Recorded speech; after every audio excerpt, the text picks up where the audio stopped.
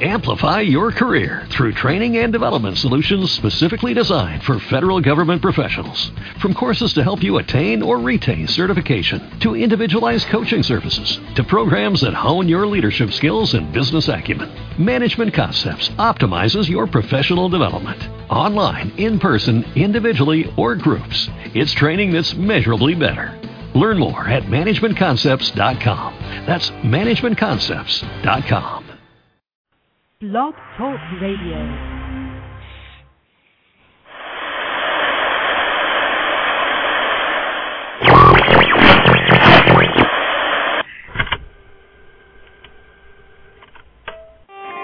My calculations are correct. When this baby hits 88 miles per hour, you're going to see some serious shit.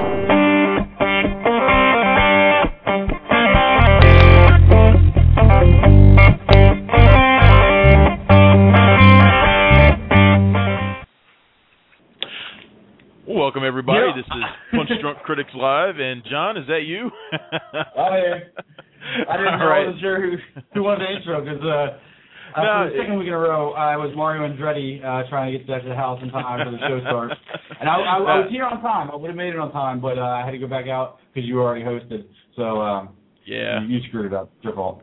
Oh yeah, of course. It was my fault. Of course, I'm always the booty end of the stick when it comes to this partnership. Welcome, everybody, to Punch Drunk Critics Live, and I'm Travis, and that is John, of course. And, well, what we got going on for this week's show? This week's show is kind of a short one. This one should be pretty laid back. We really only have one big movie to review this week, and that is, of course, Green Lantern, which is a superhero. Yes, the big superhero movie starring Ryan Reynolds and Blake Lively and Mark Strong, based on the DC Comics character that most people are familiar with, but I think there's some recognition problems, which we'll get into when we get around to the box office. And John, your sound is really, really weird right now. I haven't said anything. No, but it sounds like you're in a wind tunnel. It's not even a wind tunnel. Yeah, it sounds strange. All right. Well, I'm gonna drop out and come back. Okay. All right, and John will be back in 2 seconds. So yeah, we're going to be talking about Green Lantern, and I'm going to spend a couple of minutes talking about two other movies that I saw in the last couple of weeks. One is The Art of Getting By, which is a small little indie film starring Freddie Highmore, who is much older now. He's no longer that little kid from there you go. Is that better? A little bit. He's no longer that little kid from Finding Neverland and Charlie and the Chocolate Factory. It's him and Emma Roberts in this film, and then there's another one that's Beautiful Boy, starring Maria Bello and Michael Sheen. I won't be talking about either one of those films very long, but maybe just for a minute. How are you doing, John? I'm doing pretty good. Apparently my sister's one of those people that changes clocks, and I didn't look at my cell phone. Now I know she's never late. Apparently she puts everything like a half hour behind or ahead, whichever way it is. So my intention to get home early and be ready turned into me not being here on time. Other than that, I broke another record this week with being the first person in the history of the world to work in IT and injure themselves on the job while at a computer sitting there. You're an idiot. How the hell do you do that? Apparently your funny bone is an actual thing. There's a nerve there, and I sit with my elbow on the desk, and I was working a real long day, and I was just sitting at the computer showing my the amazing amount of sloth that is in my life, sitting down in a chair so long that I damaged a nerve in my arm, and now I can't feel half my hand. That is my life. These are the things that happen to me. Do you get workman's comp for something like that, or do you just get a dunce cap or something like that they put on your head? I think I probably could, but I'm just too embarrassed to ask. So I'm just going to let go and suffer in silence. Yeah, probably a good idea. Yeah, so probably a good idea. Everything's going pretty good. It's just as I was telling you this the other week, it's weird for us, because it's kind of like the opposite flow of busyness for us and the casual moviegoer. Like right now, they're getting obliterated with marketing, and movies are coming out left and right and everything like that. Mm-hmm. But for us, the busy season is like October through January, or Right. January 1st, where we have like 7 screenings a week, literally. Right. And now all it is blockbusters, so we only have to see like 1 movie a week, which is pretty nice little break in there. It's beautiful. I mean, I love this time of year. The end of the year is just so damn hectic. The award season is just too crazy. I don't know how long I can put up with that. To be honest, it's just too tough. But right now, there's too many movies too. I mean, it's just too many. For everything that people hear about for the Oscars, they send 7 movies out to be considered.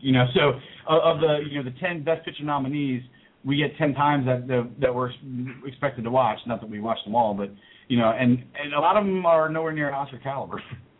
So right, you're right. That's how it part. gets. I mean, they have 1 million screenings, and then they send you screeners of movies that you might have missed, and it's like, how the hell could I have missed it? You screened it like 1 million times for us. But it's just, it's just one of those things. It just gets really busy right now. Though is the easy season because nobody wants to compete against big blockbusters, and that was really the case this week with Green Lantern, which I guess we should go ahead and jump on into. I mean, while the end of the year is the more physically taxing, as physically taxing as reviewing movies can be, but this part of the year is the more emotionally taxing because you get vested in these movies that are coming out. And I'm actually not even being sarcastic when I say emotionally vested. With us super nerds get so excited for movies that we are physically depressed when they're not good. That's a good segue to Green Lantern, the latest DC Comics blockbuster mega motion picture that's come out. Green Lantern, we actually were supposed to do a 101 show, but after seeing the movie, I kind of, I wasn't as psyched about it, not because of the movie, but because one of the problems with the movie is they over-explain everything. So I didn't want to add to that and all that. So but just to give you some background, the Green Lanterns are the galaxy's policemen, basically. There's one Green Lantern to each sector of the universe, and they're all, oversaw by these genius Oompa Loompas that are blue that live on the planet Solar. The Guardians. Yeah, the Guardians. The Guardians, yes. And basically this cocky test pilot named Hal Jordan, played by Ryan Reynolds in this masterpiece of a film, happens upon a fallen Green Lantern, a Green Lantern that was injured and killed, and what happens when a Green Lantern dies is the ring that he wears that gives him his power finds the next person that's worthy to wear the ring. That person happens to be Hal Jordan. So he becomes the Green Lantern. He's brought into this world of galaxy protecting and kind of has to come. He's a guy with no responsibility, no care, and a lot of balls, and he has to come into the fact that he is now a protector of planets. So, and sadly, that summary gives it more gravity than the entire movie. Well, there's also the bit with the Green Lantern Corps' greatest enemy being known as Parallax, whereas the Green Lanterns are powered by the green energy from the willpower of all beings in the universe. Parallax gets his energy from fear, and John, you sound like your phone's really sounding weird right now. I don't know, what the hell is going on with it? I don't know. All right, I don't know. Talk about the yellow fear, and I'll be right back. Okay. Well, So Parallax is driven by fear, which that color's energy is yellow. So they're basically the polar opposite. Parallax has been raging through the universe, destroying everything in its path, and it's up to the Green Lanterns to stop him, of course. And of course that responsibility falls on Hal Jordan. What else happens is on Earth is that the being that died, that gave Green Lantern his powers, he's taken in by the government and experimented on, and a little bit of fear energy that was buried deep within him infects a scientist named Hector Hammond, played by Peter Sarsgaard, and it mutates him into a superpowered being, and basically he proceeds to cause some more havoc on Earth. So that is Hector Hammond, and that's basically the plot of Green Lantern in a nutshell, although the opening at the very beginning makes it far more complicated than it needs to. That is one of the biggest problems with this movie, is that it really gets off to a slow start. The opening, like I said, the introduction to the Green Lantern Corps is very leaden, I guess is the word I would use to describe it. Thanks. Welcome back. And if it doesn't work this time, I reset everything, so if it doesn't work this time, I'll just call it for myself. Yeah. It sounded like you had like snow in the background, like the TV snow. It was just sounding really, really weird. But anyway, I just finished describing what. Again, I just finished describing what was, and I just got a text from somebody saying that you were sounding really weird too. So I don't know what's going on. Pile it on, everybody. Pile it on, yeah. So I just finished describing everything that happens on Earth with Hector Hammond and all that stuff. There's also the subplot between Hal Jordan and Carol Ferris, who is his best friend / lover / boss. She's played by Blake Lively. And there's some stuff going on there. She thinks he should be more responsible. He doesn't seem to realize there's a problem. And that's basically the movie in a nutshell. Green Lantern is a film that I have been very wary of from the beginning. I have not expected it to be. I did not expect it to be as good as the other superhero movies coming out this year, Thor or X-Men First Class. And the initial marketing for it was very, very poor. It was not good at all. But I've been telling you since day one. It got a little bit better, but this to me, I mean, and for me to say this is a big thing, because Green Lantern is always been one of my favorites. So of course I'd want to see him on screen, but I had to be realistic with myself from the start, and he's just one of those guys that's not going to translate well. And it can that can be changed. Like I thought the same thing about Thor, and they actually did obviously did a good job on that, but they completely screwed the pooch with Green Lantern in every place that every crutch point that they had to hit right, or else it was going to look stupid. They went the other way on it, and they just said, let's make it look as stupid as possible. It starts really from the ground up, and that's the special effects on this movie, which by all accounts, this movie cost upwards of $200 million to as high as $300 million, with at least half of that going to special effects. They even added on about an extra $10 million at the end to touch up the special effects. And yet, the way this movie looked to me was extremely cheap. It did not look like a high quality film. The aliens that we saw, in particular, Kilowog, voiced by Michael Clark Duncan, who's sort of the drill sergeant of the Green Lantern Corps, and Tomar Ray, who's voiced by Jeffrey Rush, who's sort of like the Jiminy Cricket of the Green Lantern Corps. Right, he's like a part chicken, part fish creature. They look fine when they're standing still, but when they move, they look very cheap, very blocky, very stilted. It just doesn't look right. And this movie has a lot of effects like that that just are not up to par. Yeah, we were kind of in a slight disagreement on that, because I mean I thought some of it, like I remember you saying that you didn't like any of it, and to me it seemed like for the studio paid the $100 million to the effects guys, and then they started working on it, got bored, and gave it to their interns to finish it up. There were certain things that looked really awesome, like the planet shots, and his suit, which I thought I was going to hate, I actually liked, and but then like the better than me. Shots, yeah, the better than me. Shots looked horrible. I mean, certain things looked absolutely horrible, and then with characters like you were talking about in this universe, and this kind of dwells into what I was talking about some comics can't go to the big screen. In this universe, it's basically, you have superheroes that don't look like superheroes, because half the Green Lanterns are weird. Think of how am I forgetting a Star Wars reference now? Think of the Cantina. Cantina. Throw Green Lantern suits on everybody song in Cantina, and that's like the Green Lantern Corps. They're all different looking aliens and everything like that, and it's kind of hard to take seriously when you got a chicken fish in a superhero outfit who looks like a cartoon. Like if it's like Foghorn Leghorn became a superhero and got a little skinnier. I don't mind that the aliens all look strange. I mean, that's not that big of a deal to me. It's just... No, strange isn't bad, but the effects were bad. So when the effects were bad, they look less believable. Right. No, I agree. The thing that bothered me most is, look, Green Lantern in particular, in general, is not that unique of a character. But the thing that makes him stand out amongst all these other superhero movies that we're going to see this year is the fact that the majority of his adventures take place in outer space. You know, he can kind of go between either way. He can be on Earth or outer space. But his most fantastic adventures take place in outer space. And we don't get to see a heck of a lot of that. And then when we do, it's on Oa. And when it's on Oa, it looks cheap to me. I mean, Oa looks like a big rock with 1 million people standing on it. And that's all it is. It doesn't look like anything. It doesn't look like you can't help but compare it to a movie like Thor, which neither one of them are very intelligent movies. But this one makes Thor look like Inception. It's so dumb. I mean, it's just there's just nothing that stands out about it.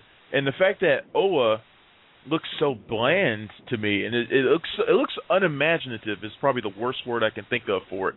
It looks unimaginative. It looks like a Grateful Dead concert with aliens in the Grand Canyon. Is basically what it is. I mean, and every time there's hundreds of Green Lanterns standing around, and for some reason, the two scenes we get them in both end in them shooting their rings up in the air, and that's something that that's done in the comics. I get that, but you see so little of them, and the only time you see them, they're shooting their rings in the air.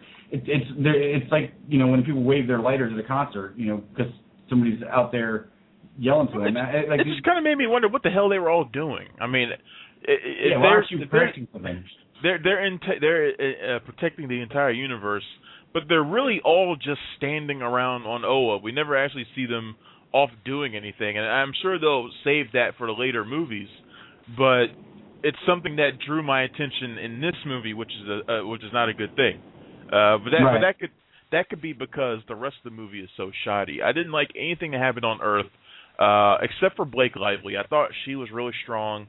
The stuff with Hector Hammond was just really campy to me. It did not have the desired effect. It felt really Howard the Duckish to me.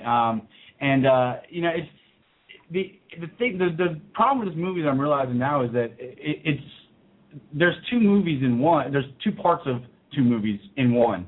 And what they really should have done is they should have just, and I know they'll never do this because they got to have their love story, they got to have people that moviegoers can relate to. So they don't want to show you aliens all the time. But you know what? It's a sci-fi movie. Deal with it.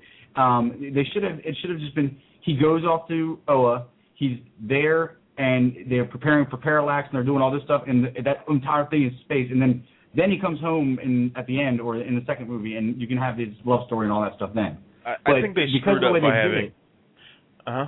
Go ahead. Because of the way they did it, not only did it seem like it wasn't any parts of a complete movie, but it made what's supposed to be the fiercest villain in the galaxy come off like a bitch in the end. That was exactly the point I was about to go to next.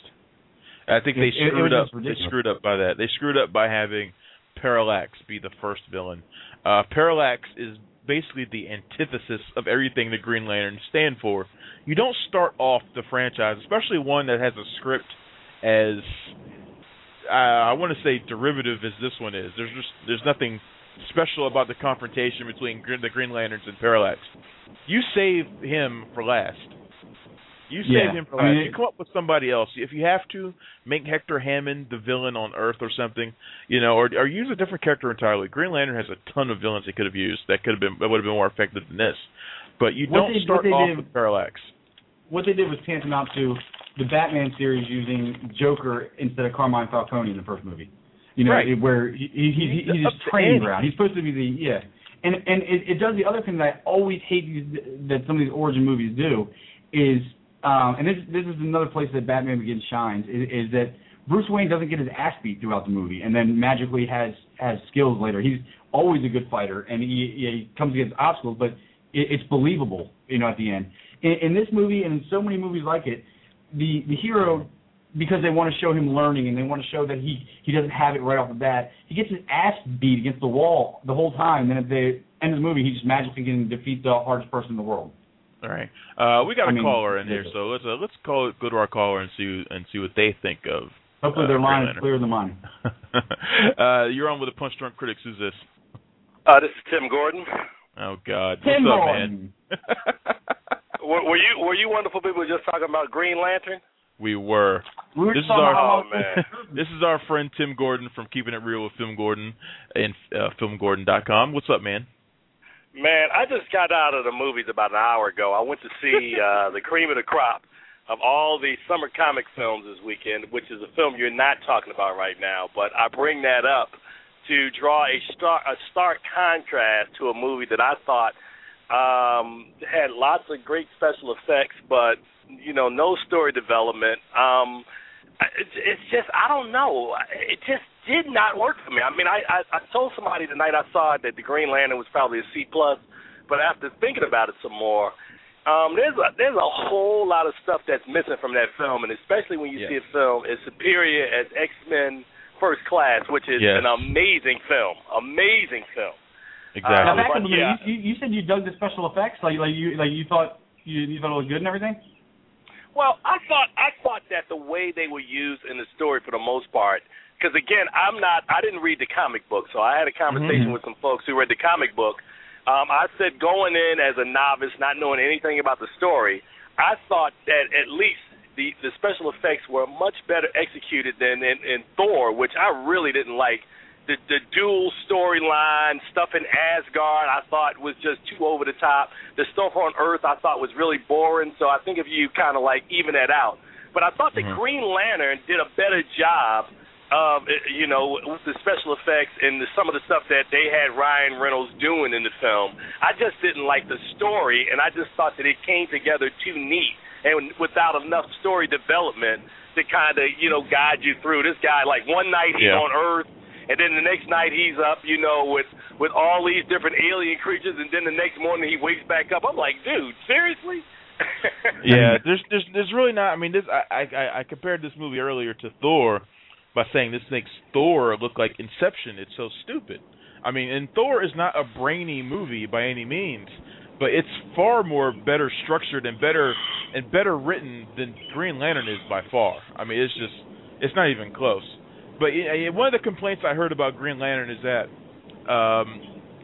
Ryan Reynolds' character doesn't do a lot with his newfound powers. Like, I mean, he uses pretty basic stuff. Like, he keeps making guns and stuff like that to use his power. But let me jump in right there, Travis. That's what I'm trying to get the whole time. And I'm sorry, I don't want to interrupt you, but that was my biggest problem. Well, let me finish my thought on it real quick then, and then you can jump in. But I don't mind that so much because it's his first time using these powers. Like, he's still new to it. He doesn't, and it takes more like mental energy to create something intricate than it does to create something simple like a bat or a gun.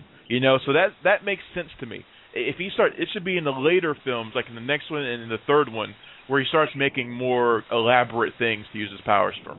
But go ahead. Right, but I mean, even from there, like that was my biggest fear with this movie is you got a guy who has a ring that does anything he wants. He imagines in his head.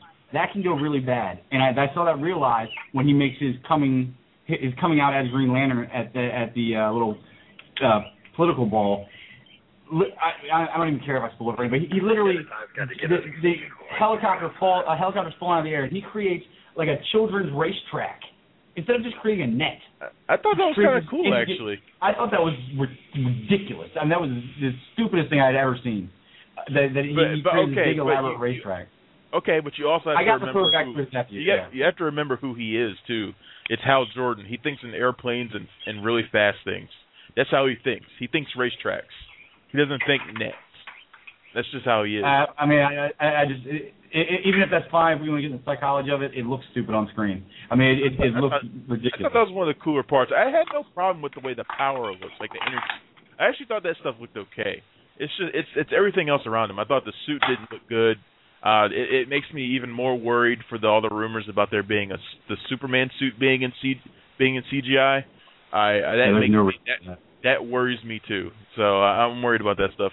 Tim, what else do you have to think about Green Lantern, man? Well, man, not much, man. I mean, I watched it. I kept waiting for something. I kept waiting for development. But like I said, as a guy who is strictly a novice at this, and I see to you and folks like Dal Lockhart, who at Black Box Office, who really watch lots of these films. I just watch them and take them at face value. Like I said, I saw X-Men First Class again for the second time. And I just thought that the story structure and how they put that thing together, the intricacies of the relationship between Charles and Xavier, you know, how we get a sneak peek at some of, you know, the early origins of some of the characters. I just thought that Bryan Singer and his team did an amazing, masterful job. And then you contrast that, which with the Green Lantern is not necessarily an origin film, but then again it is, because this is the film that really kind of introduces the character to audiences who really have no clue of who Hal Jordan is or, you know, his backstory. And I thought that they failed miserably in putting together a backstory that actually made some sense and was worth it. I just thought, you know, it squandered a lot of its capital for me, and I just didn't like it at all, man. No, it was not. I'm glad you said that, because that just reminded me of my final complaint about the movie was that you know, they needed to explain who this guy was, and it's a complicated world. But the least complicated thing about Green Lantern, period, is what it takes to become a Green Lantern. You basically, it's an early '90s T-shirt, no fear. You know, you just as long as you're fearless, that's the main, you know, quality to look for. And they could have done that in one line. However, they chose to do that in about 78 lines in about 40 different scenes over and over again. Let me know. I get it. You're not scared. Okay, move on. This goes to my final point, and I talked about this. I wrote about this in my review of it on Friday. This is my biggest problem with Green Lantern that I've always had, whether it's the comics, and I've seen it reflected in the movie now. There's nothing special about what makes him a Green Lantern. So what? He can overcome his fears. He has willpower. That's something that every superhero has. Superman has that. Batman has that. The kids in X-Men First Class have that. There's nothing special about that. I mean, saying that this guy, you know, he's fearless, which isn't even really the requirement. The requirement is being able to overcome your fears. That stuff is not unique. It's not unique for any superhero. So whenever they use that, and this movie uses it ad nauseum, they use it over and over again talking about it, that doesn't do anything for me. They got to come up with something else that makes Green Lantern stand out. Like the X-Men, the X-Men are an allegory for racism and prejudice and all this stuff. We know what they're about. Green Lantern needs something like that to make him useful and worthwhile and relevant to being on the big screen, and they were not able to get that across in this movie. That is my biggest problem with it. That's why I absolutely agree with you, Travis. I think, you know, I'm stumbling for words to explain it, but that really is it in a nutshell, because if you think about, you know, the best of these films, you know, we talk about the Christopher Nolan Dark Knight. You know, this story is kind of like a crime thriller that just happens to have superheroes in it. You talk about Spider-Man 2, where, you know, Peter Parker has to overcome some stuff, but it has this amazing emotional arc that's in the film that really brings it home and sells it. You know, the first Iron Man film where you watch, you know, Tony Stark, you know, this cocky, arrogant guy use his intelligence, try and fail several times before he nails it and gets it down. I think that's what I'm talking about when I talk about story development. You got to show me more than a dude with a sexy suit and some superpowers. You know, you got to show me an arc and evolution. You got to start someplace, and I know where we're gonna end up at, but along the way, you got to show me something that reeks of originality, story development. Some emotional aspect to the film that makes me go, wow, that Hal Jordan is pretty special, instead of looking at him as like a 2011 Tom Cruise Maverick in Top Gun for the first 20, 25 minutes. I was like, I've seen this before. Exactly. Well, at least Mavericks, you know, stood for something. This guy, the other problem I have with it is, you know, mirroring the comics or not, for the screen, they really should have made him, I felt, more of a righteous person, like more of a stand-up human being. I mean, he's kind of a douchebag with some flying skills, and it makes you not like the character as much. Yeah, you laugh at some of his jokes, but at the end of the day, he's still not somebody you'd want to, you know, hang around with, and he just there's so much crap that's wrong with this movie. It's not Jonah Hex, but it's definitely not something that I would pay money to see. Right. I ultimately gave this a 2 out of 5. I was not digging it from start to finish. I hope this isn't, and I hope this isn't a big stumbling block for superhero movies, because I do have high hopes for Captain America coming up. But when movies like this come out, and you have people who aren't necessarily superhero or comic book movie fans, and they see one that really stinks the joint up like this one does, it has a ripple effect on the entire genre. So I hope it doesn't do that to Captain America. So that's I think if anything, I didn't mean to cut you off. I was going to say, if anything, I don't think it'll have a detrimental effect on superhero films. I just think it'll be a detrimental effect on some of the lesser characters. That people aren't really familiar with, and introducing those characters instead of going with the stable of the Batman, Spider-Man, Superman, all of the ones that people know. Right. I agree with that. John? Yeah, I mean, I gotta give it a flat 2 out of 5. Just because it is, if you squint, it is kind of fun to look at. And the one good thing I will say for it, what it does get a point, is in the comics, and I know it should stand on its own, but in the comics, the whole thing we kind of glanced over about the Green Lanterns being green stands for, green's the color of will and yellow is the color of fear. Well, in the movie, they actually make it sound like reasonable, but in the comics, it always came up to me as, we're the Green Lanterns, our only weakness is yellow. Just like it was basically a color thing. That's how it was. That's how it was for a long time. I mean, back in the Golden Age and part of the Silver Age, you could literally paint something yellow and kick Green Lantern's ass. I mean, that's the way it was. Yeah, which I was they were smart enough to change that. And I think around the 70s and 80s they finally changed that. But yeah, for a long time that's how it was. I mean, I remember the comics where he would get his butt kicked just because somebody painted something or painted himself in yellow. And he couldn't hurt him, and it's just ridiculous when you think about it. But, that's one of those things Green Lantern has to overcome, is getting over some of the cheese factor involved with his character. But I don't think necessarily did it this time. Now is the time of punch drunk critics with these especially polarizing movies that are either really, really good, we can't understand why anybody doesn't like them, or so bad that we can't understand why anybody would like them. Then we go to Rotten Tomatoes and just read out one of the other ones. Glenn Lovell of Cinema Dope says, a shame this fantasy adventure arrives in a summer swamped by superheroes. It's the best of the batch so far, but it's in danger of being snubbed by the Scene 1 Cinema All contingent. Glenn Lovell, enjoy the paycheck you got for that review, buddy. Well, we have some colleagues here in DC who think this is a fantastic film, and they're welcome to their opinions, and I've read their opinions, and that's. I'm not going to knock them for it. So I'm not going to get on somebody for liking a movie. They just need to be able to explain why, and that's fine with me.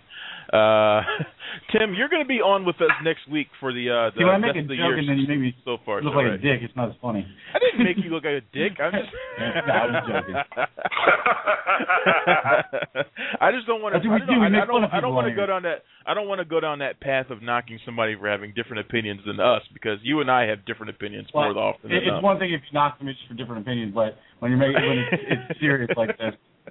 It's not like it's Armand White and the guy's just a contrarian by nature, or he's being a contrarian on purpose. I don't understand those big brutes.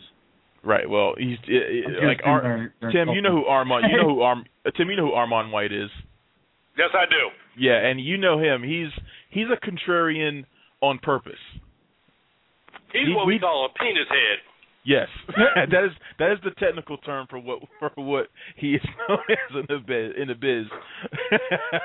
Tim, can you stand on the line and translate for Travis when he uses his big words so I can understand? I know what he meant with contrarian, and so do you. I know what he meant. He's one of those guys, and he does it on purpose. And the reason why I don't like him is because of that. You don't get his honest opinion of anything, which makes me wonder why he's even there.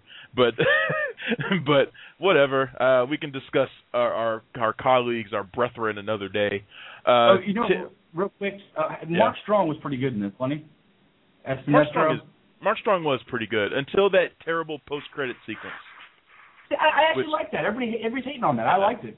I hated it because I predicted it like months ago that was how it was going to end, because that was the only way it could end. It was a cheesy ending. I was like, that's such a major thing that happens right there, to just throw it in there at the end with no real development as to why he's doing it is what bugs me about it. Now wait a minute. Let me just double check. This is the DC Comics. Am I correct? Yes. Yep. Yeah. See, Marvel has the tease factor on lockdown. I mean, DC Comics, no disrespect, let Marvel do that. Marvel does it well, especially with this whole build up to the Avengers. People look forward to these, post-credit, final scene things that they do. And even Fast 5 did a great job with the one they had when their movie, their latest film, early this year. So leave that alone. No. The reason why it's not good is because what happens in that post-credit sequence should have happened over the course of movie 2. It's something that should take place over time, not just in the last final 30 seconds of the movie. Hey, let me just do this right now for no reason. That's something that needs to be built up to. It is a big deal. That's why I don't like it. That scene is like having Anakin Skywalker just walk up to Obi-Wan Kenobi and be like, "Hey, what's up, dude? I'm gonna go ahead and be Darkseid now and throw a helmet on and try to hit him with a lightsaber." Exactly. It's terrible. It's just a bad idea. They just wasted one entire movie right there, basically. In 30 seconds, they blew an entire movie. But at least they were nice enough to put it in the middle of the credits and not make us sit through the whole thing. Yeah, I know, right? Well, Tim, you're going to be on with us next week for our Best of the Year So Far show, right? Correct, sir. Okay, it'll be you and our good friend that we've been trying to get on this show forever, Nell Minow, the movie mom. So that's going to be an awesome show. It's always my favorite show of the year. It's where we break down our top 5 movies and performances of the year so far at the midway point. So, Tim, we will see you next week, and I will certainly talk to you before then. Yes, you will. And Jay Nolan, your cousin, continues to do amazing work. I will take credit for him in that regard, and also any royalty checks can be sent to me as well. punchstrongcritics@gmail.com. Man, y'all guys take care, man. It's always a pleasure hanging out with you guys. All right, so we'll talk to you soon, man. All right, people. Bye. Later. All right, that's our good buddy Tim Gordon from Keeping It Real. He's had a bad appearance on our show yet. No, he's always a riot. He's come on like 10 times, and it's always choice stuff. Right. You can listen to his show right here on Blog Talk Radio every Thursday at 1 p.m. He always has great guests, including the Movie Mob in the last 15 minutes of his show. That's the best part of his show, the Movie Mob in the last 15 minutes, where me and a couple of others, and Tim occasionally throws his voice in there also. We review the movies of the week. So that's that. Yes, so that's Green Lantern. That's the only really big national release this week. But I did want to talk about, if you don't mind, for a minute about The Art of Getting By and Beautiful Boy really fast. You don't mind, do you? No, go for it. No.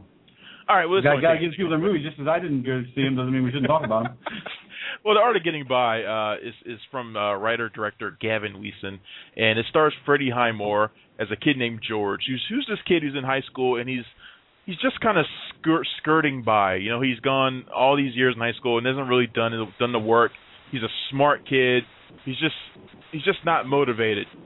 Well, basically, he gets into a situation where the school year is coming up, and excuse me, he's in a situation where the school year is coming up, and he needs to make up every single assignment that he missed for the entire year. Well, during this time, he also runs into a girl played by Emma Roberts, and they begin to hit it off, and they become friends. And he has an artistic talent, and he introduces her to his artistic talent, and she kind of introduces him to the popular side of school. No, it didn't. It didn't. It really didn't. He introduces her to his artistic talent. Artistic talent? That doesn't sound dirty. Well, anyway, basically what the story is, George and the girl, her name is Sally, they kind of try to weave their way through their relationship, try to figure out where each other stands.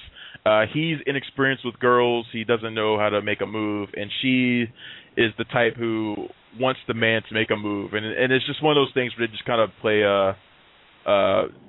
games with each other and try to figure each other out. But it's nice exactly like high school. It's exactly like high school. It's a nice little coming-of-age film. There's nothing special about it. I described it as being very by the numbers. I like Freddie Highmore. It's kind of weird seeing him grown up.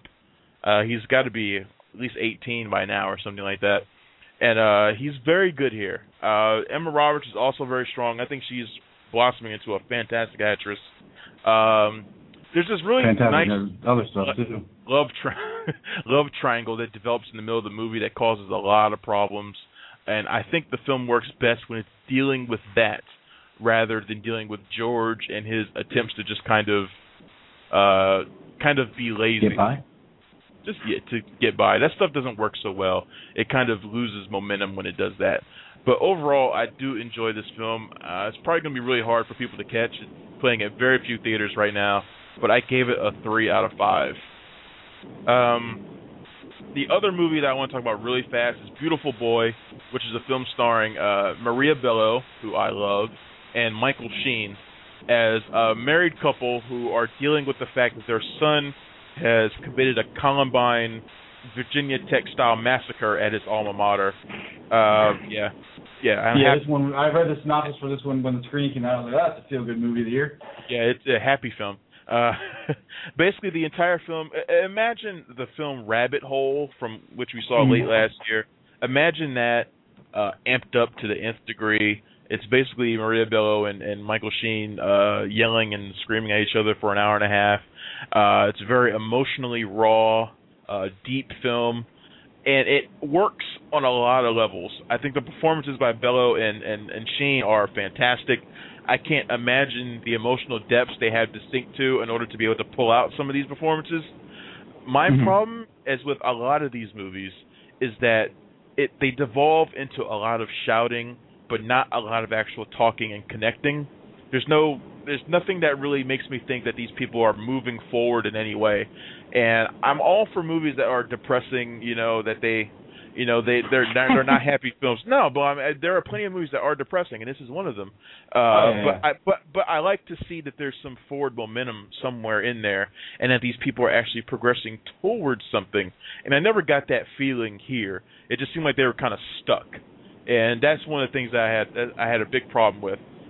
It kind of felt like one of those college workshop films, where it's just like two people talking to each other in a room for an hour. With things like that, it becomes talking about the subject, but not talking through the subject, which I think is a big problem that this movie has. But the performances are so good that I'm willing to overlook some of that. I gave it a 3 out of 5. It's a solid film. If you can go check it out, see it for Sheen and Bello. And my review of this movie for somebody that has not seen it is that talking around things instead of through things. I mean, it's kind of the way most people do it, isn't it? I mean, that's the reason that half the country ends in divorce and everything like that. But I will say I was very interested. I still am very interested to see this movie for no other reason than I'm glad it's finally shining light on some of the most uncared about victims of these tragedies most of the time, and that's the kids' parents. Yeah, I mean, most of the time, everybody's going to say, well, a kid doesn't get that messed up on his own to want to shoot a whole school. But, sometimes kids can be cruel enough. And the parents, may not have been the most responsible people, but they certainly didn't deserve what is now going to mar their entire lives as well. Right. And not, everybody else that's involved in it, they get comfort from everybody else. The parents are like the soldiers coming back from Vietnam. Everybody hates them. And they didn't do anything, Right. So it's cool the movie really does. The movie does deal with those subjects and those questions. Did we do something wrong? Should we have seen it coming? And they get those reactions from people who don't even know them. They get all that stuff. So it gets a lot of that stuff right. I just wish they'd found a way to communicate it better. I think that's the main thing. I might be saying that a lot of people don't know how to communicate, but if nothing else, I mean, movies should be setting, not if nothing else, but, they can take that opportunity to set an example and show people how to communicate. You can show people not communicating and make the movie still entertaining. I just don't think they found a way to do it this time. So so those are the three movies we have this week. What do we want to jump into next? The box office? Yeah, but before we get to the box office, so people don't think that we're losing our minds, there's one omission from this week, and that is Mr. Popper's Penguins. I'll go ahead and review it. Haven't even seen it, just like I did with the last movie. If you like Jim Carrey and you're a fan of cute little animals, you'll probably like the movie. If not, you probably won't. There you go. You know, I told a colleague, I think it was our friend Willie Waffle, I told him that I had my review of Mr. Popper's Penguins written 6 months ago when I first saw the trailer. I already knew what I was going to say about it, but now I haven't even seen it. So, I mean, I feel like I probably could still write the review now, but I won't do that. I will not do it. No, yeah. That's one of those challenging things. I could have played it off. Half these movies you can seriously review without ever having seen, but the day you do that is the day that you lose. Even though we find out, it's the day you lose all your own credibility. You lose all credibility, and then there'd been like a couple of recent scandals of people doing that, which is which I thought was funny. In fact, we were discussing one of those recent scandals when I said I made that comment that I could write my Mr. Popper's Penguins review now, and I haven't even seen it, but you know, so there's Mr. Popper's Penguins. I might check it out one day if I have time and write a quick summary review of it, but I wouldn't hold your breath, to be honest. I would not be surprised if I see it during the week. My wife being a gigantic animal lover and having me put the trailer on 3 times in the last week, I'm surprised we didn't see it this weekend, to be honest with you. If it wasn't for all the Father's Day hoopla, then we probably would have, but you know, we'll put something up when we finally do see it if it's that serious to you guys. If you're listening to the show right now, you've probably got about 15, 20 minutes left. We're giving away passes to see a screening of Attack the Block out here in D.C. That screening is tomorrow night at 7:30. I can't tell you where yet until you actually get the passes. But Attack the Block is one of those movies that has been like just tearing up the festival circuit. Basically, it involves an alien invasion that attacks this London town. And a bunch of street thugs had to band together to defend their own neighborhood. It looks like now you got to clarify there. What? Even though you already said London, you have to, like, when you say street thugs, you got to clarify that it's London street thugs, because that's a whole different ballgame. London street thugs? They sound like, they sound like aristocratic street thugs, like Tupac in the castle over there. It's crazy. Like Dizzy Rascal. That's what they all remind me of, Dizzy Rascal. Right. Nick Frost from Shaun of the Dead and Hot Fuzz, he stars in it. He's basically the only big name in it. This comes from director and writer Joe Cornish, who I believe worked on Scott Pilgrim and some other stuff too. So this is a movie that I'm looking forward to seeing very soon. So if you have the time tomorrow and you want passes, go to the site, look for the post. It should be right up there at the top. Free tickets to an advanced screening of Attack the Block. Leave a comment, and I'll send you tickets your way. Yeah, and don't even try to evaluate if you have time. Make the time, because this isn't one of those indie darling, sad, I want to hurt myself movies. This is one of those. This is like the Shaun of the Dead type indie movies. That's actually going to be a lot of fun to watch, even for the casual moviegoer that's not into indie cinema and stuff like that. It's good stuff. So I haven't seen it yet. But I can, from what I've heard, it's good stuff. So make sure you get to the site and check that out and sign up, and we'll get you passes. And coming up, starting tomorrow, I believe, we'll be giving away passes to see Transformers 3. Autobots. Dark of the Moon. Yes, we will have passes for that. We don't know how many yet, 10 to 20. I can't remember what it was. So we will be doing something on the site. So keep an eye out for that. PunchDrunkCritics.com. Follow us on Twitter, also our Facebook page, to keep up with it. Everybody wants to see this movie, whether you like Transformers or not. This is going to be the big film of the summer, other than Harry Potter. Yes, and on the thank you for adding that addendum to satisfy my needs. And how mad are you by the end of the show about all the times I ruin your flow completely just by saying something completely random and stupid? It happens quite a bit. But I've learned to deal with it. Well, I'm glad you can learn to deal with it. Anyway, let's jump into the box office really fast. We got about 45 minutes left, so we spent a lot of time talking about Green Lantern, to be honest. But let's go ahead and jump into the top 10, because we're going to get another chance to talk about Green Lantern here in a second, because it is number 1 this week. But its $52.7 million opening is the smallest for all of the superhero movies we've seen so far. Smaller than X-Men and smaller than Thor. I don't know what this says.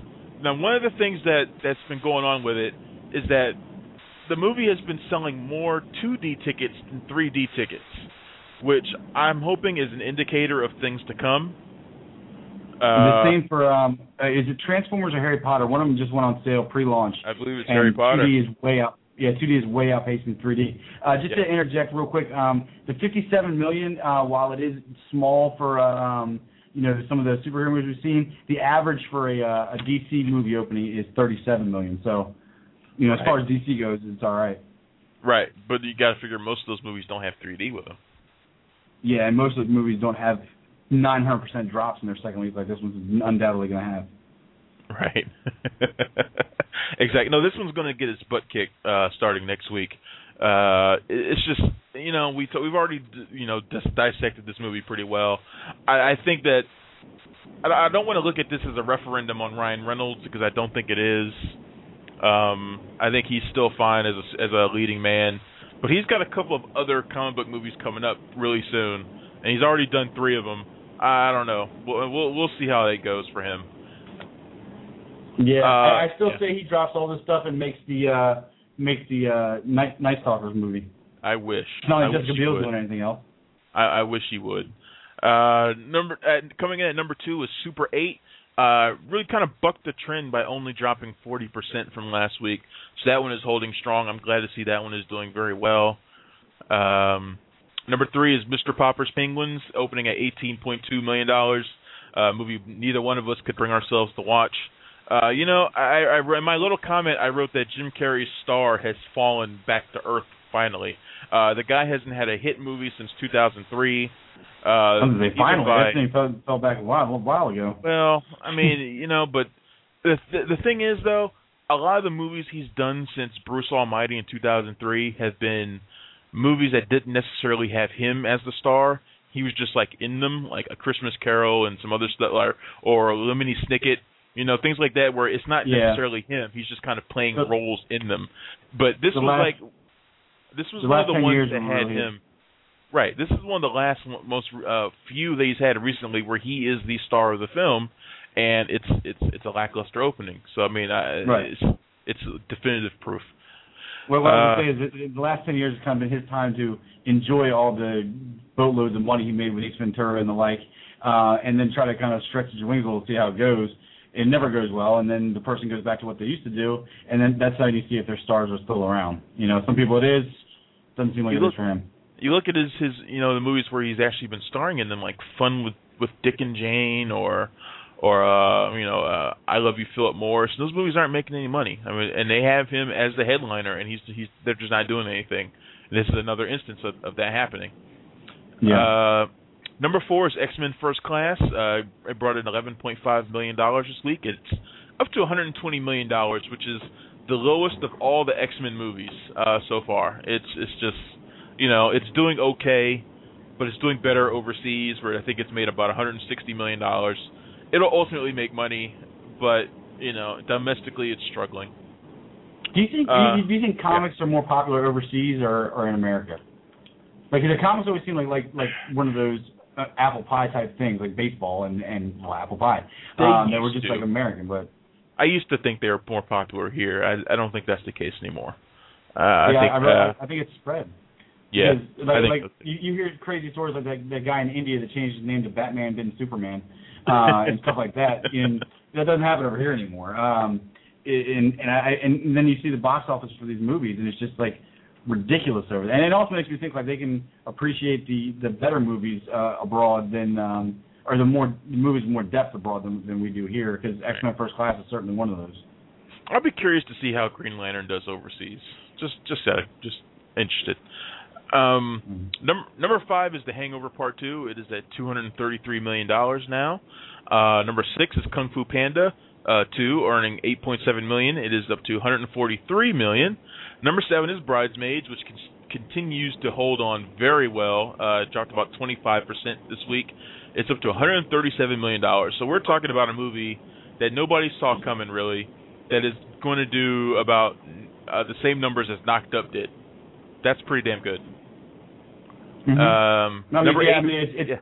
It's a landmark movie of its kind. I mean, it's the first that I can think of ensemble female comedic movie out there. I mean, usually, the female comedians that are that famous are, not all of that around, and they certainly aren't all headlining a movie. So this is a benchmark movie. Right. Number 8 is Pirates of the Caribbean on Stranger Tides. It's up to $220 million.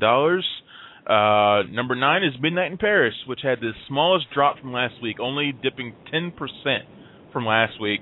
That is a phenomenal hold from last week as the movie expands into more theaters. I'm very happy to see people going to see this film.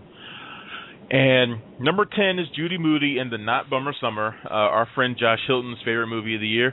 It is up to $11.2 million. I hope that was sarcasm. It was, but he's the only person I know. I haven't talked about the movie. He's the only person I know who was really hyped to go see. Not hyped, but he was really interested in going to see it. So,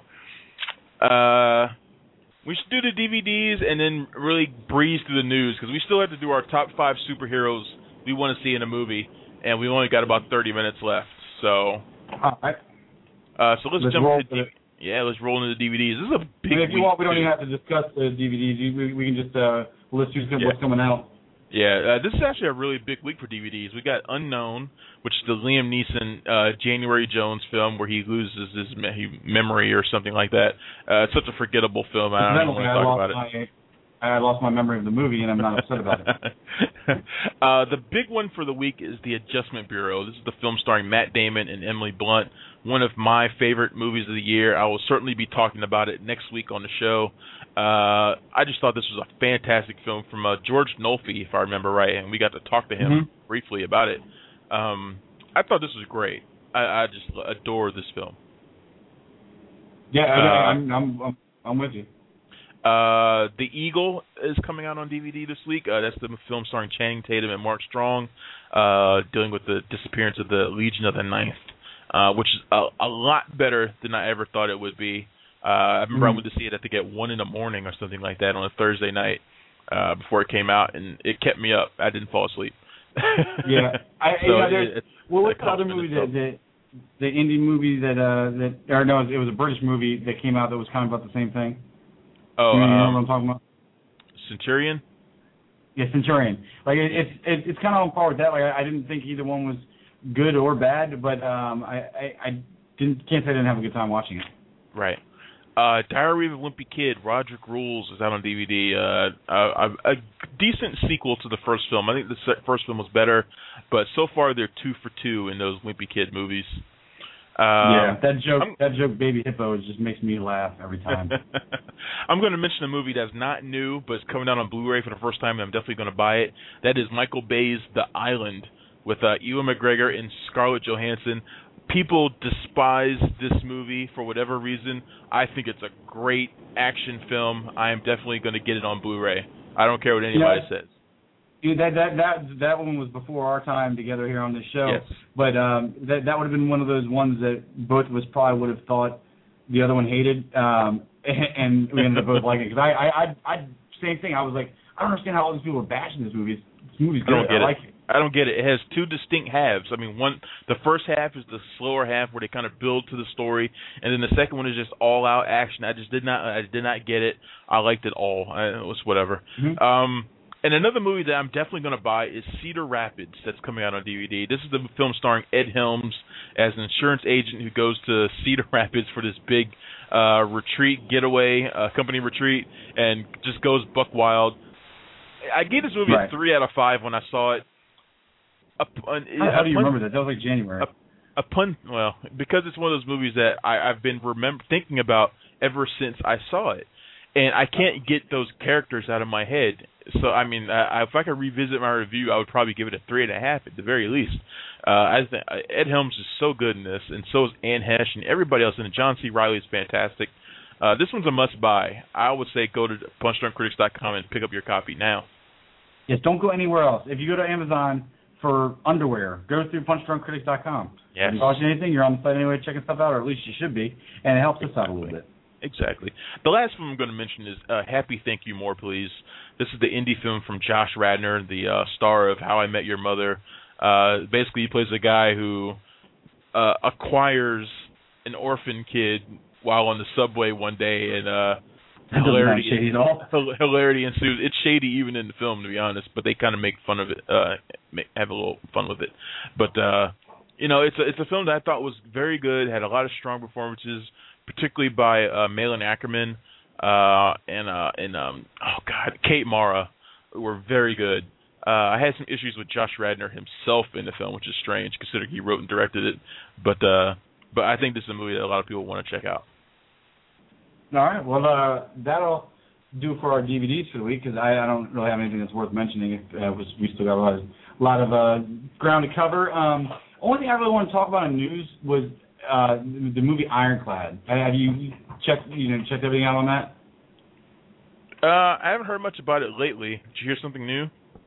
No, I just watched the trailer again, and it's on Instant right now on Verizon. So I'm really interested in checking it out because Paul Giamatti looks worth it just for Giamatti alone, but we'll see. And then also the Conan trailer that just came out, the Red Band, which everybody gets all right. excited about the Red Bands. To me, I mean, yeah, it's cool to see a little bit of blood, but it's not something that's gonna blow me over. I'm kind of going back and forth on Jason Momoa as Conan, because number one, nobody's gonna, as bad as he was acting in it, nobody's gonna fill Arnold's shoes. And number two, he almost looks like, when I first saw him in the role, I was like, he's too small, he doesn't fit it. And then I watched Game of Thrones. I saw him as Khal Drogo, the leader of the barbarian kingdom, and he is badass. And then I see him again in the Conan trailer, again after I've seen Game of Thrones, and I can see close-ups of his face, and I'm kind of disappointed because while he definitely could do the role, I don't think they've done him up right, because he's too baby-faced. Like they should have kept a goatee or something, because he looks too pretty boyish. I don't see that in the trailer, though. He looks like he's pretty scowling and pretty tough, so I don't know. There's a few things that are big news that I want to mention really fast. Jamie Foxx is apparently the front runner to play Django in Quentin Tarantino's next film, Django Unchained. Looks like Jamie Foxx is taking the lead ahead of Idris Elba and Chris Tucker and Will Smith, who looks like he's definitely not going to be in the film now. So it looks like it's going to be Jamie Foxx, but we're just waiting for confirmation on that. And if they don't confirm, Tarantino can keep our show piped with information for a weekly segment of who's going to star in Django. Exactly. We got the first image from American Reunion. This is the fourth official film in the American Pie franchise. That's up on the site now. Russell Crowe is going to play Jor-El, Superman's father, in Zack Snyder's film Man of Steel. So he'll be playing the father to Henry Cavill in that movie, taking on the role that Marlon Brando played in the Richard Donner film from 1979, which I think is a good deal. I think that's a great pick. You need an A-list star to kind of take on that role. He doesn't have to hang around long or anything like that. I think that's a good get. You agree? Yeah, I mean, I yes and no. It's not who I would imagine for the role, but it's one of those things where I really have to see him, because if you told me that The Godfather was going to be Superman's dad, I wouldn't have bought that either. But now it's iconic, so I'll just have to wait and see how it turns out for that one. Mm-hmm. Okay. And the other big news, the last thing I want to mention is that James Mangold is going to be the guy to direct The Wolverine. He took over after Darren Aronofsky dropped out a few months ago. There was a list of 8 candidates to take on the job of directing the sequel, and it's going to be James Mangold. His last film was Night and Day, the Tom Cruise, Cameron Diaz flick that nobody liked. But he's actually a really solid director. I actually like James Mangold quite a bit. He did the remake of 3:10 to Yuma a couple years ago with Russell Crowe and Ben Foster and Christian Bale. He did it's a very good film. Girl Interrupted, and he also directed Walk the Line with Joaquin Phoenix, which is just a fantastic film. So I like James Mangold for that job. Yeah, I'm all for it. Yeah. All right. So I'm kind of disagreeing with that last point. I will not lie there, because I'm re-going over my list. That Travis had the awesome idea to put together our list of comic book characters that need a movie still, or that should be made into a movie. And I don't even know why I'm trying to organize my list, because I don't think we've ever done top 10, at least in the last year, where mine were in any numeric order of any value. Right.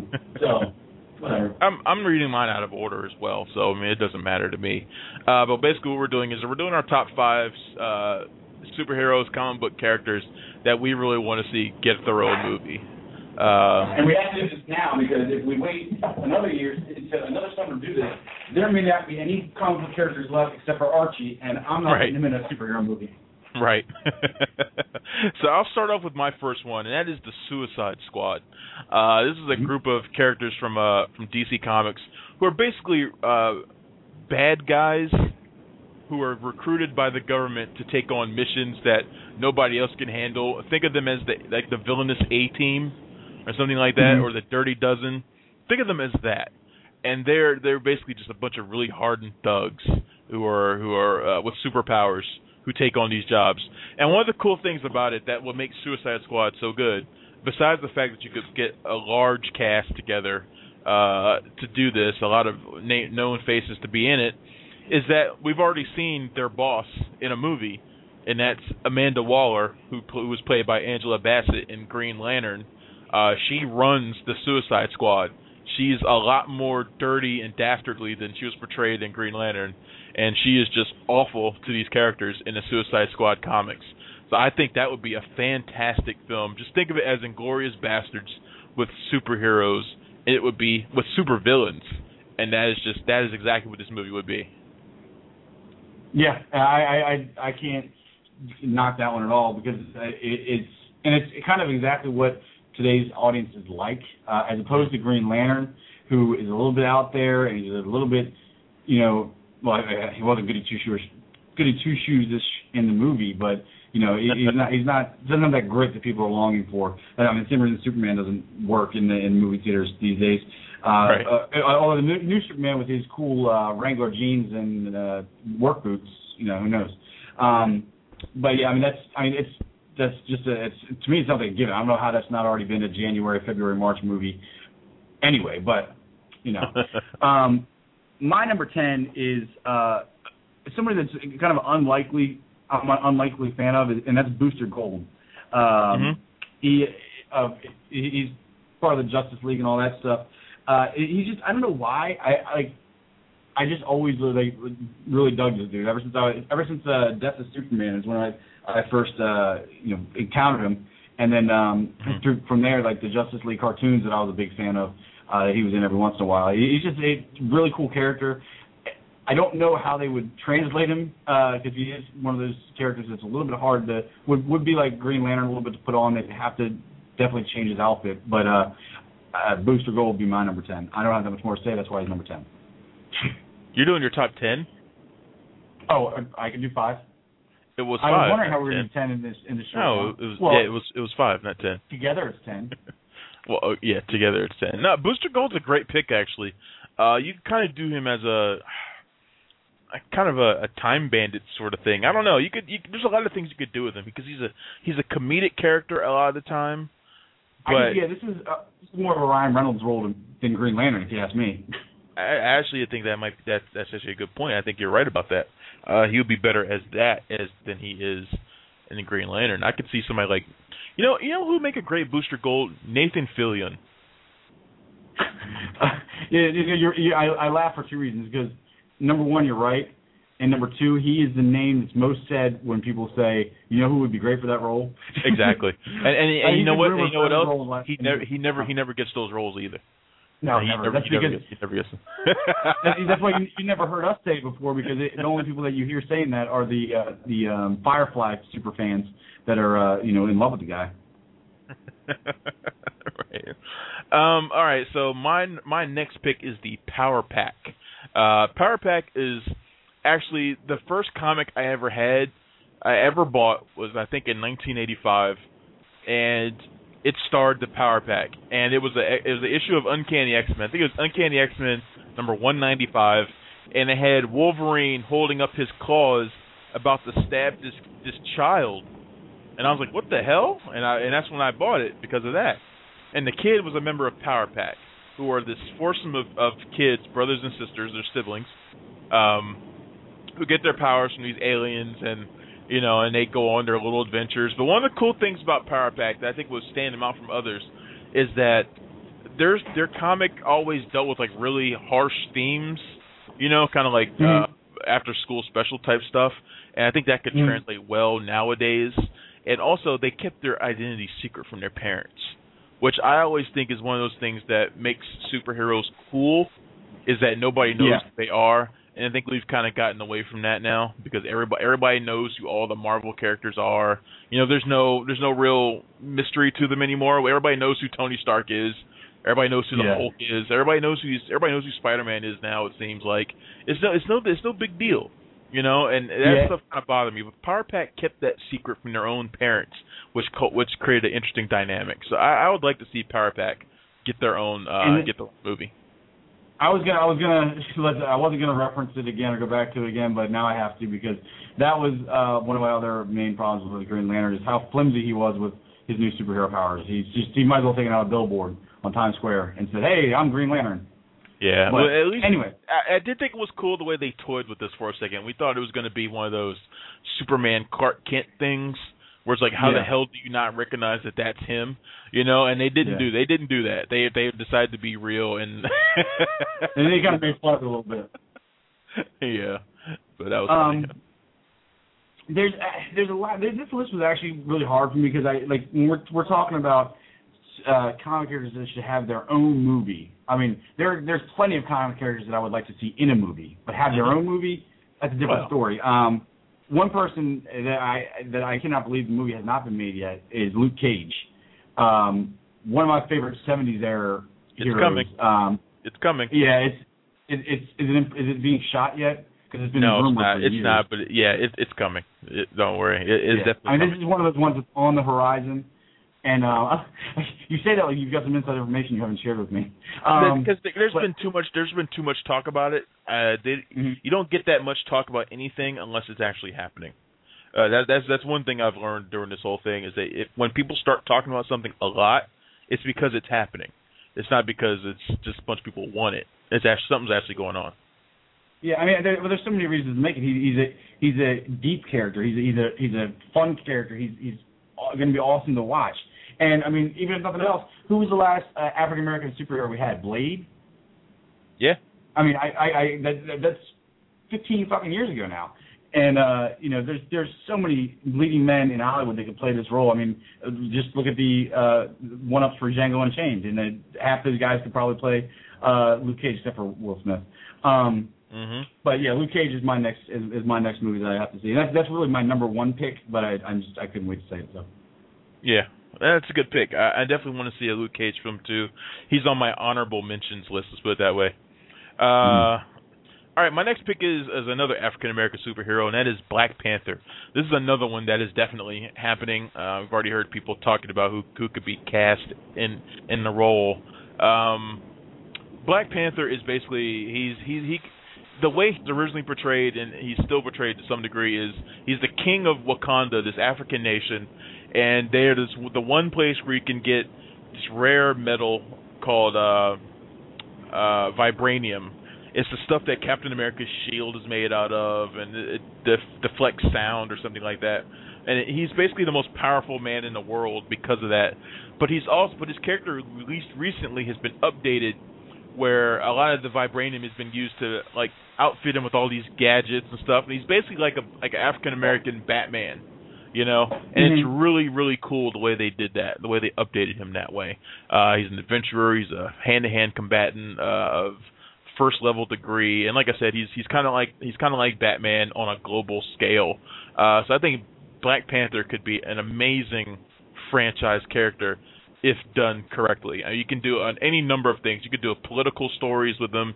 You could do grand adventure stories. You could even do gritty urban stories, because they went through a phase where he was stuck here in America and had to live in I believe it was Harlem or something like that. I can't remember where, but. You know, no. It worked, so the African Prince comes to Harlem, the Eddie Murphy movie, and it might not have been Harlem. I think it was another area, but whatever it was, it worked really well. You can do any number of things with Black Panther, so I think that would be a fantastic film.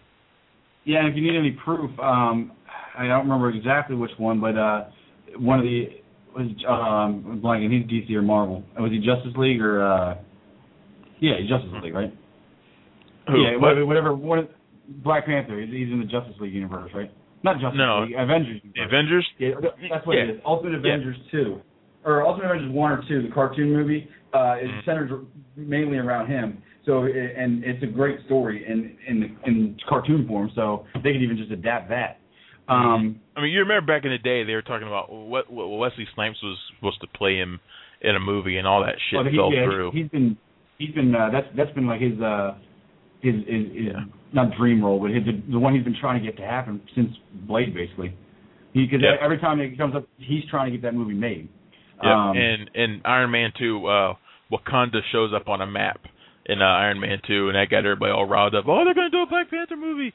So, you know. Mm-hmm. Anyway. You're up? I'm going to do a run through of the honorable mentions because there's too many people that I like. My next one will be he would need an outfit update. There's no doubt about that. But Iron Fist. I mean, there's so much.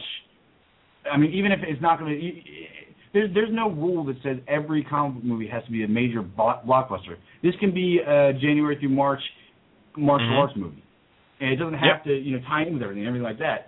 And I think it would be awesome to see, as long as he's not wearing the green and yellow. No, I agree. Some different costume.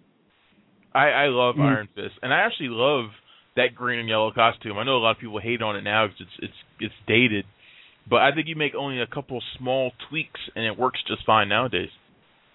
Yeah, I think it was cool in the comics. Even still, I think it was cool in the comics. But I think if you try to make that, obviously they're going to make tweaks to it. But if you try to put that right on screen like that with his 70s chest hair showing in the shape of a bird, it's a little different. But Iron Fist, my next one.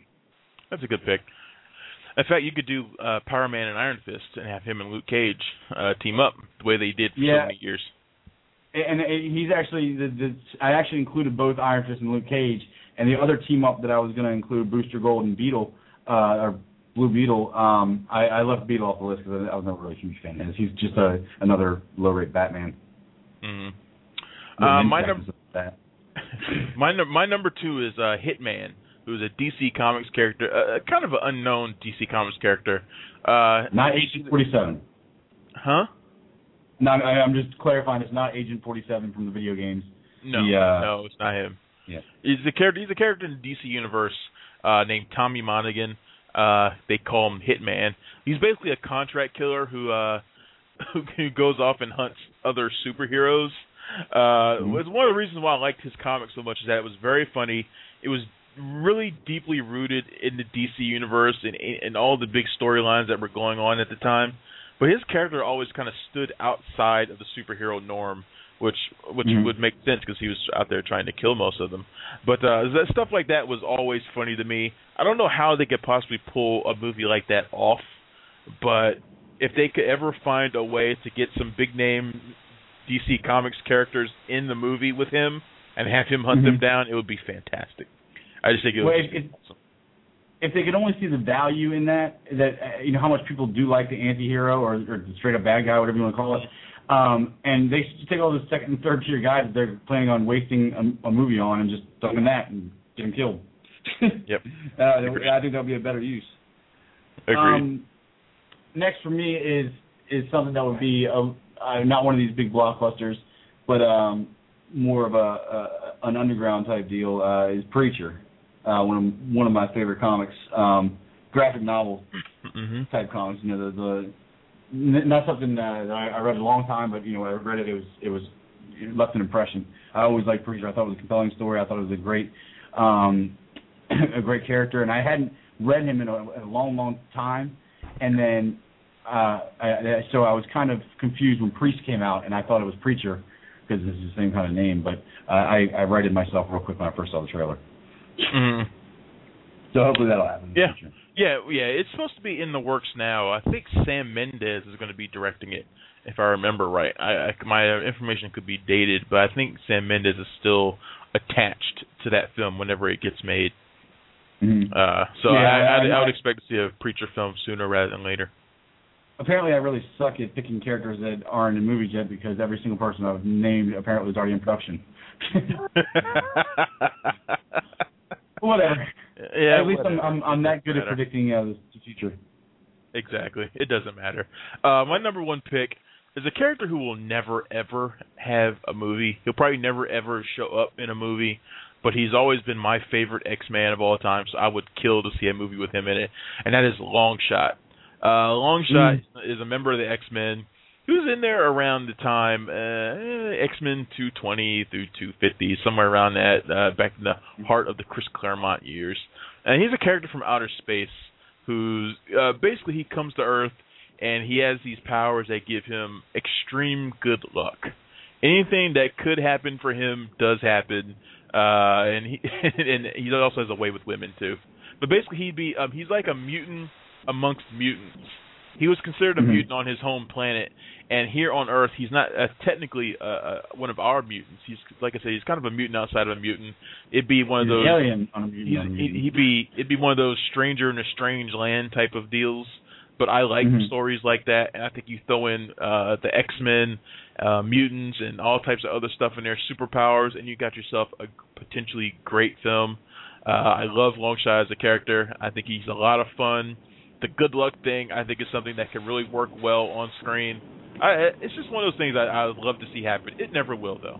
It just never will. No, it's a shame though, because I mean that the fish out of water thing that especially among mutants that you're talking about, it would be a complete twist on that, because every single movie we've ever seen that's got somebody in a strange place, they're always going to be awkward. If you got luck like Longshot, you're never going to be awkward. You're going to be cocky. And it'd be interesting to see how that will play out. He's never cocky, though. That's one of the things I liked about him, is that he was never cocky.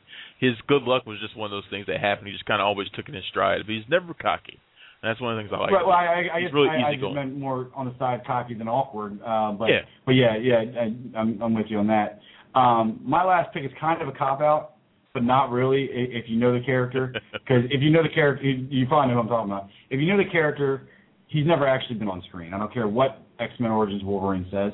And now that Punisher is probably never going to appear on screen again, he's the closest I get to it, and that's Deadpool.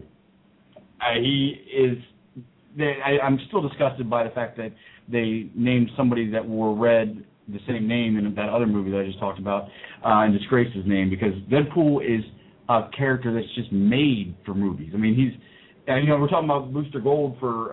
It was funny that Ryan Reynolds played Deadpool in Wolverine, because had they not sewed his mouth shut, the Deadpool in the first half of it would have been the perfect Deadpool for the whole thing. Yeah.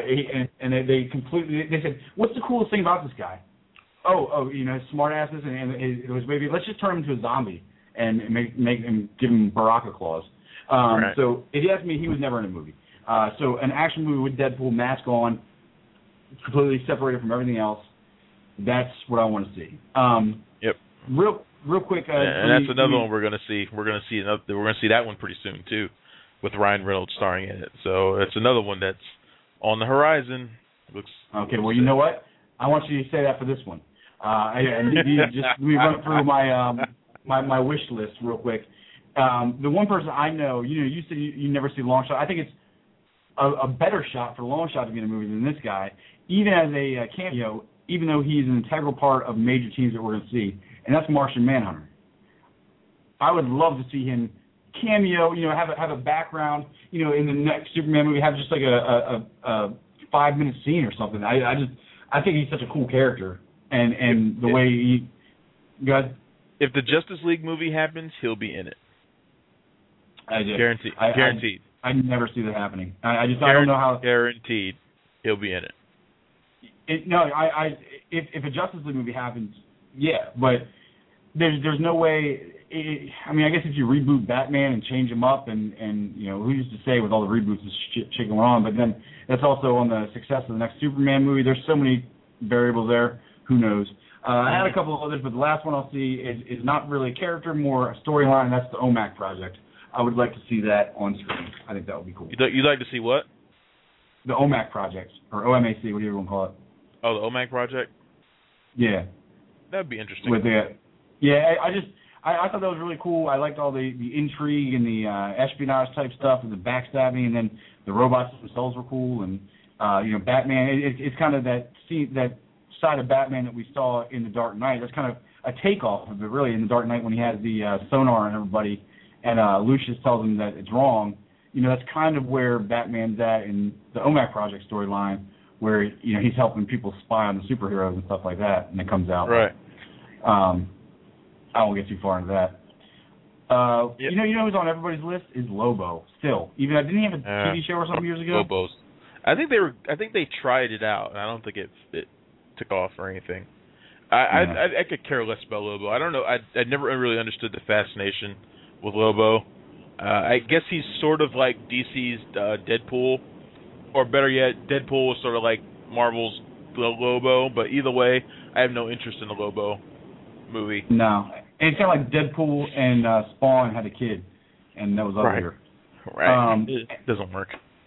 Yeah. He was like Deadpool and Wolverine mixed, and I just was not interested at all. Right. Yeah. To me, it would just seem like the person that was trendy to be trendy, but whatever. And then Green Arrow, but not Green Arrow from the comics.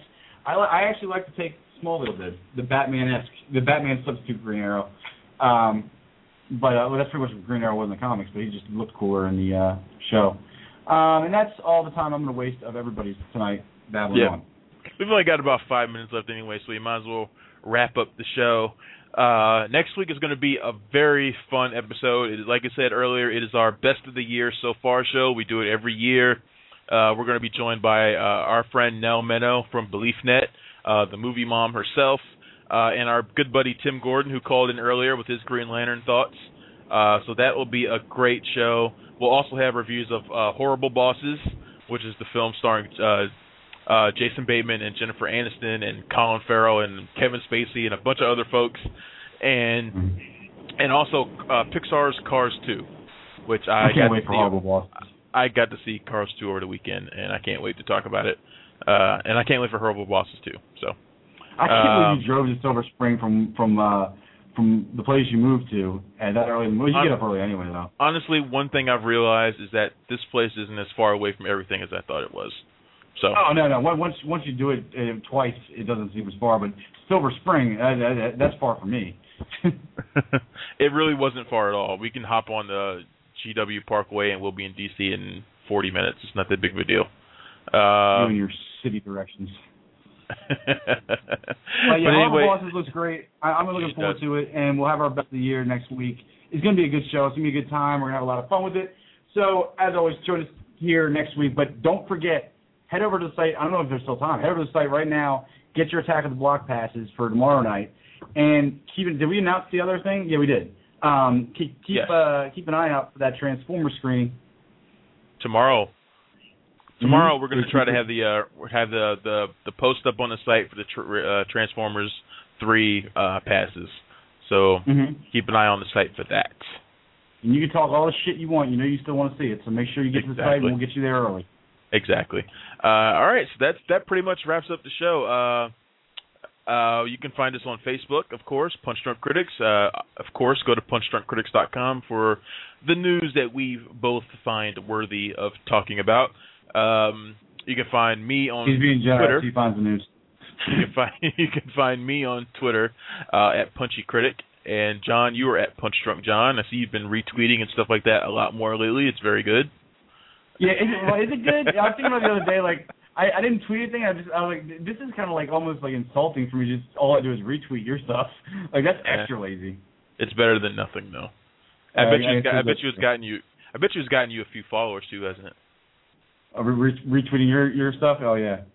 Yeah. Well, you're like 75 now. It says at Punchy Critic. I might have 400 like you do. You know what came out on DVD this week? I'm really. With like 2 minutes left, I'm jumping into something we already talked about. But you know what came out on DVD this week that I know you want to see? What?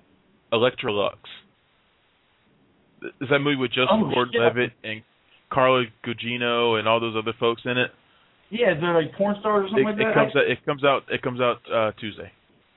No shit, I thought that's one of those movies that I was really looking forward to and thought was going to be theatrical release and then forgot completely about.